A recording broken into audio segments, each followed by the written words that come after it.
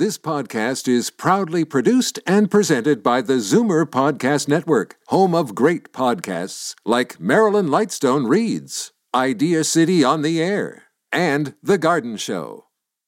You're listening to an exclusive podcast of the Zoomer Week in Review, heard every Sunday at noon on AM 740 Zoomer Radio. You're listening to the Zoomer Week in Review, brought to you by CARP, a new vision of aging for Canadians. Hello, I'm Libby Znaimer. It's the height of the holiday season, and for most of us that means spend on gifts, entertaining, and also for charity. We have it all covered today. Greg Thompson and Patrick Johnston, two leading experts on the nonprofit world, will tell us how to make sure our charitable dollars go as far as they can. I'll also be joined by Zoomer Magazine's Thrift columnist Jane MacDougall. She has rules for regifting, among other tips. And Canada's only master sommelier, John Szabo, will drop by with his wine recommendations for Christmas dinner and New Year's Eve. But first, here are your Zoomer headlines from around the world. He was a controversial and celebrated author, essayist, and pundit. Christopher Hitchens died Friday at the age of 62 of esophageal cancer. He wrote award-winning essays titled Tumor Town on living with the aggressive, deadly cancer, but he was best known as a passionate advocate of secularism. His book, God Is Not Great, became a bestseller. I'm very sorry to say that if I ask any audience anywhere, can you think of a wicked action performed or a wicked thing said in the name of faith, no one has any difficulty in coming up with an example. Hitchens made similar arguments when he was here in Toronto last year for the Monk debate with Tony Blair. He argued against the idea that religion is a force for good in the world, and he won the debate handily. Another noteworthy passage, just short of her 113th birthday, Canada's oldest woman, Sum Ying Fung, passed away in Vancouver. Fung was born in Guangdong, China in 1899. The great-great-grandmother was very active in her older years, taking a trip around the world when she was in her 90s. Here in Ontario, we're still paying for the fallout from the e-health scandal. Well, now many British taxpayers have the same frustration. They'll have to pay a further £2 billion towards the failed National Health Service IT database project. The £11.4 billion program, that's over 18 billion Canadian dollars, was set up in 2002. At the time, it was hailed as the world's biggest civilian computerization project and aimed to give doctors instant access to patient records. Computer Sciences Corporation, the American company hired to build the database, has so far failed to deliver a fully operational system. Here's a sad statistic. The sex lives of older Canadians are below average, according to a recent global survey done for Eli Lilly, a big pharmaceutical company. It says Canadian Zoomers aged 46 to 60 are having sex 1.35 times per week, ranking 9th out of 13 countries and below the global average of 1.41 times per week. The number one barrier to sex for most respondents? Tiredness and fatigue. Here's what I want to know. What exactly is the 0.35 time a week, and how does it compare to the 0.41 time the others are supposedly getting? And finally, many of us will remember Elizabeth Taylor's gorgeous and famous jewelry. Well, it's still making headlines around the world. The star's prized collection of diamonds, necklaces, pearls, rings, rubies, and a tiara were auctioned off at Christie's in New York for a record-setting $115 million. Part of the proceeds will go to the Elizabeth Taylor AIDS Foundation, which she established in 1991. I'm Libby Znaimer, and you're listening to the Zoomer Week in Review. It's crunch time for holiday shoppers, which means this is the time when the temptation to blow the budget will be greatest. That's the problem with leaving things until the last minute. But there is an alternative to piling on debt. Joining me now is Jane MacDougall, Zoomer Magazine's Thrift columnist and a blogger at WN2 Hi, Jane. Hi, Libby. What advice do you have for people who still have a lot of people to get presents for, and if they go to the mall, they'll just be willy-nilly spending money just to get it done? people get desperate, and you do tend to jettison all reason at this point in the season, I think. Even someone who has planned carefully will find themselves going, oh man, I need 4 more things, and that's when the budget goes crazy. Myself, yesterday, I almost bought a $90 toy for a nephew just so I could get out of the mall, because I was literally buying it so I would have something. And then I did what I recommend people do, which is get out of the store. I mean, there's going to be more of this stuff on the racks almost always, right? Just take a break. The message is leave the store and just try to think about the person. Well, I actually think that a couple of things you can do is, and this works like a hot damn, carry one of your credit card statements in your purse. Yeah. We've got the cards, but we don't have the statements. So when you go to reach inside, when you see that thing sort of glaring out at you, it's a reminder that there's no free ride. Another thing is, get a piece of cardstock and write the thing that you're most after in your life, your big objective. Write down, the house, education, the trip, whatever. Write it down so it's there on cardstock, sticking in with your dollar bills, higher than the dollar bills, so it's there as a reminder as well. Something that'll talk some sense into you at the very last minute. Those things work. I also think there's nothing wrong with regifting. I was going to ask you about that. What is the etiquette of regifting? My theory is that there's a conspiracy against regifting, and this conspiracy is generated by the retail industry. They would have you believe that they must broker any and all deals between the giver and the recipient. I think that's nonsense. Now, if someone has given me something that I have no use for, that doesn't mean it has no value. It just means it was the wrong gift for me. Why should it not be assigned on to someone else who might actually want it? Here's something I'm doing this year. Someone gave me a beautiful Costa Boda bowl. I still have it in the box. I looked at it and thought, well, it's gorgeous, but what am I going to do with it? So I bought a big bag of a particular candy that I know that my sister-in-law likes. She's getting the bowl with the big bag of candy. It doesn't have to be presented as, this was given to me, I didn't want it, so I'm giving it to you. If it's perfect for someone else, it's perfect for someone else. It doesn't need someone to broker that decision for you. So I think those are all really, really useful things, and we should really think about doing them before we head out to hit the stores. Okay, thank you so much, Jane. Nice talking to you. My pleasure. Bye, Libby. Bye-bye. You can find more of Jane's tips at wnsquared.com. I'm Libby Znaimer, and you're listening to the Zoomer Week in Review, all things Zoomer worldwide. When you give your money to charity, do you know how far your dollar actually goes? In a moment, I'll be joined by 2 experts who will tell us what questions you should ask before making any year-end donations. You're listening to the Zoomer Week in Review, brought to you by CARP, a new vision of aging for Canadians. The holiday spirit and the looming tax deadline. Those are the reasons many of us are making charitable donations now. And Zoomers are the people who do the most giving. StatsCan says the average age of donors is 53, and donations are rebounding after a 2-year drop. That's great news. But do you know enough about the causes you support and how your money is spent? Patrick Johnston has served as chief executive for several nonprofits, including the Canadian Centre for Philanthropy. He's now a consultant. And Greg Thompson is director of research for Charity Intelligence Canada, a nonprofit that analyzes charities and advises donors. 'Tis the season for giving. Patrick and Greg, thanks so much for joining us. Happy to be here. Thank you for having us here. Tell us, what are the things that we should take into account before we decide to make a donation? Canadians are generous. We do open up our wallets and we give with our hearts, and that's certainly a wonderful thing. What we at Charity Intelligence want people to do is to give a bit more with their heads. And what that means is just to ask a few questions of the charities that you're thinking of donating to about where the money's going and what impact that money is having. If a friend asks you to donate for a certain purpose, do it. For friendship's sake, do it. But when it comes to having an impact with your donation, if you're giving $50 or if you're giving $1,000, you want that money to go as far as possible. Specifically, what are the questions? Well, at Charity Intelligence, the first question that we ask for is just to see their audited financial statements. And you don't even have to be able to read them. It's just a question of, are they willing to easily share them with you? And then I would ask them, what is the impact of the work? There's a big distinction between what charities do and then the impact that they have. But the key question to ask is, how are you actually changing their lives? What is different because of the charities programs?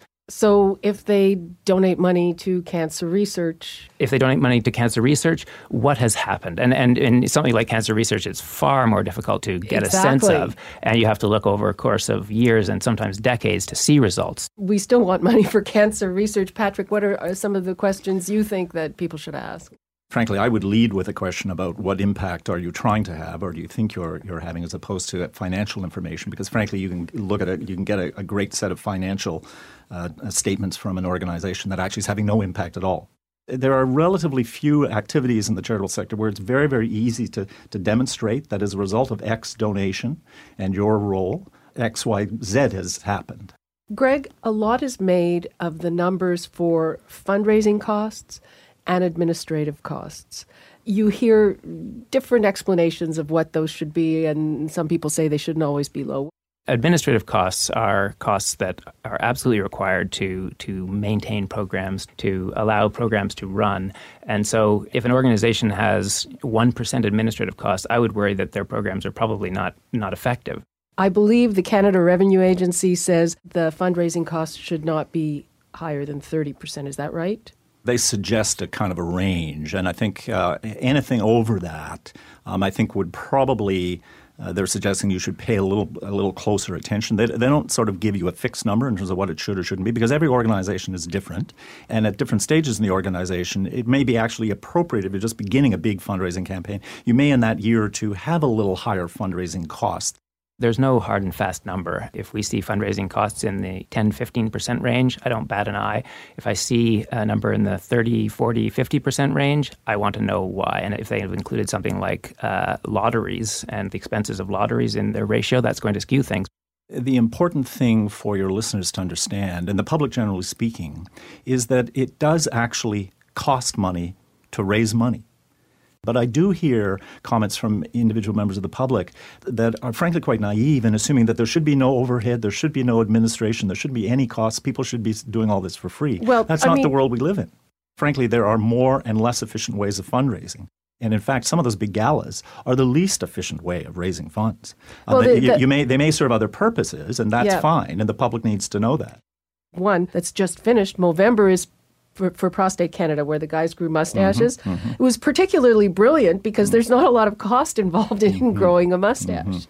Oh, Movember has been incredibly successful. I mean, they went from nowhere just 3 years ago to, I believe this year they raised $35 million. They did. They've tapped into something wonderful. And so it's a success story. And so my question with them going forward is, how is Prostate Cancer Canada going to use the money that they've now raised? They've got probably $50 million sitting in the bank waiting to be used, which is a wonderful position to be in. But I would love to see Movember Canada spread the wealth a bit next year if it's at all possible. Are you serious that you think Prostate Cancer Canada should gift some of that money? Last year, they did have over $20 million that they didn't grant out or use. And so the question going forward is, now they've got another $35 million. How are they going to use that money? I think it's important, though, for your listeners to understand that there is also a bit of the fundraising activity that is a bit like a popularity contest. And there has been research done that indicates that in terms of the total amount of funds raised in support of cancer research of all kinds, that the total amounts don't necessarily line up with where the real needs are. The medical profession would say, listen, here are where these areas of research relating to cancer X, Y, or Z are really, really underfunded. And this is where we could actually make some progress. But, there's a whole range of other cancers that have become more popular because a corporation has decided to brand it. And so the public, I think, needs to think about if they have an interest in whatever kind of cause it is, are they supporting the one where the need is greatest and their dollar actually may have much, much more impact, their donated dollar? Or are they just sort of chasing the cause that happens for the moment to be most popular simply because there's lots of other people doing that? We put together a report on cancer in Canada earlier this year and found pancreatic cancer being one of the 4 very underfunded cancers in Canada and around the world. Canadians, if they want to give to help have the most impact in the area of cancer research, think about which type of cancer you're giving to, and absolutely don't just follow the herd where the money's going. Back to the popularity contest. So a lot of it is you hit a chord with something like Movember, or you buy a lot of advertising, which is very, very costly, or what? It tends to be a very kind of emotional decision. People are attracted to a particular cause because it really does grab them. People will be motivated because of there's an illness or a disease that they've experienced themselves or someone in their family has experienced. And that's what causes them to give in the first instance because they have a real direct connection to that. Continue to give with your heart. I mean, that is something that we do well. But use a bit more of your head in the giving decision as well. Okay. Patrick Johnston, Greg Thompson, thanks so much for joining us. Thank you. Thank you. For more information on the best ways to donate your money, go to charityintelligence.ca. I'm Libby Znaimer, and you're listening to the Zoomer Week in Review. Have you thought about what wine to serve with Christmas dinner and at New Year's? After the break, I'll get the top picks from Canada's only master sommelier, John Szabo.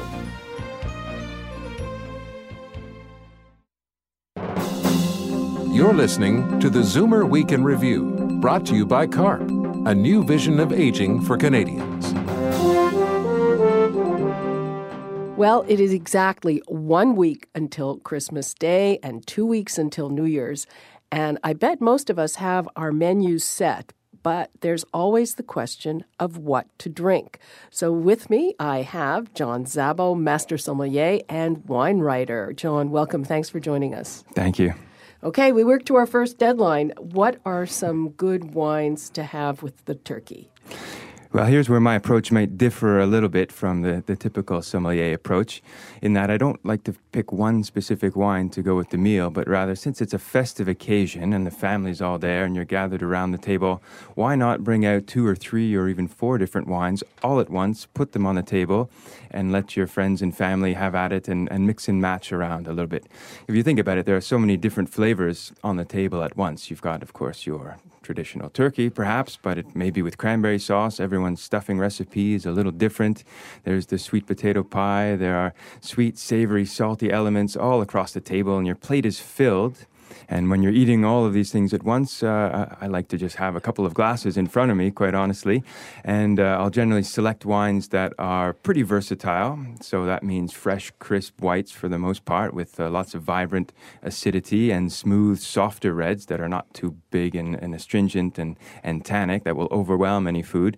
So, for example, this year, probably on my table, I'm going to have some Riesling, local Riesling from Château des Charmes, 2008 old vine Riesling, which is just an amazing wine for the price at $16.95 and currently at the LCBO.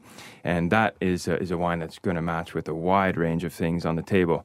If you're looking for something red, round, rich, and smooth and satisfying on a cold Christmas Eve, how about something from the Rhône Valley, 2009 Pierre Amadieu Domaine du Grand Romaine Cuvée Prestige Gigondas. That's a mouthful of a wine, and in all ways. And this is, satisfying, rich, full-bodied, and this is, I think, what you could carry on into perhaps the cheese course after the main meal is finished. How much is it? And that one is $27.95. So a bit of a splurge. It's a splurge, but it is the holiday time after all. So why not treat yourself and your guests and family to something a little special? Sounds good. Okay, so let us then move on to New Year's Eve. Really, it doesn't take a master sommelier to go to the LCBO and pick out a great $60 or $70 bottle of champagne. There are plenty to choose from, but I'd like to recommend something just a little bit different, and this is a discovery I've made really in the last year or so. It's a whole category of champagnes called grower champagnes. Now, this may sound strange, but many of the big houses don't actually own vineyards. They buy in their grapes and then they process them and turn them into champagne. But there's a growing faction of small producers growing their own grapes, transforming them into wine, and then turning them into champagne. And since their economies of scale are a little bit different, they can produce really great quality wines at generally more fair prices because they don't have the massive marketing budgets behind. So, we'll post all of these on the website, but wines, for example, like the Champagne Laerte Blanc de Blanc Brut Nature at $55, I think is equal to many wines at, if not twice the price, certainly considerably more than that. Also at the LCBO is a vintage champagne from another small grower called Dumont et Fils. It's a Brut Millésimé 2004. And again, at $55, $54.95. you're spending all of your money on what's inside the bottle as opposed to the package. Okay. On that note, we'll wrap it up. John Szabo, thanks so much for joining us, and happy holidays. Thank you, Libby. Happy holidays to you. You can find a complete listing of John's recommendations at ZoomerRadio.ca. I'm Libby Znaimer, and you're listening to the Zoomer Week in Review. Oh, holy night, the stars are brightly shining. There's a big treat coming up at Roy Thompson Hall, if you were lucky enough to get tickets. The Canadian Tenor's 2 Christmas shows on December 22nd and 23rd sold out very quickly. These performances come at the end of a huge year for the group. The Canadian Tenors sat down with the new AM 740's John Van Driel to talk about the highlights of their skyrocketing careers. When you look back on the past couple of years, are there specific highlights that you have? Certainly, I think many people out there will know that we had an amazing opportunity to perform on the Oprah Winfrey Show, and during that show we were surprised by Celine Dion, and that was an amazing experience. In that same week we performed at the opening ceremonies of the Olympics in Vancouver, and the NBA All-Star Game. We sang for 108,000 people down there doing the anthem. So, that was quite a packed week for us. And it made sort of a great, I think, awareness for the American audience. Canada's been very devoted to us. We have a couple platinum records and one that's actually our Christmas record's now on the verge of double platinum, which we're thrilled about. And we're just really looking to take this success that we've had in Canada internationally now. Silent night, holy night, all is calm,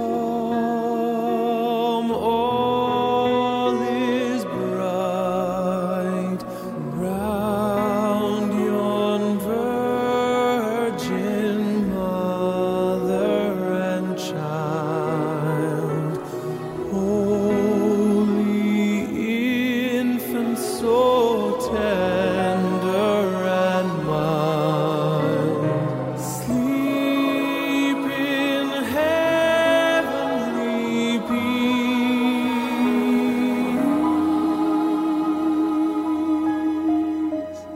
sleep in heavenly peace.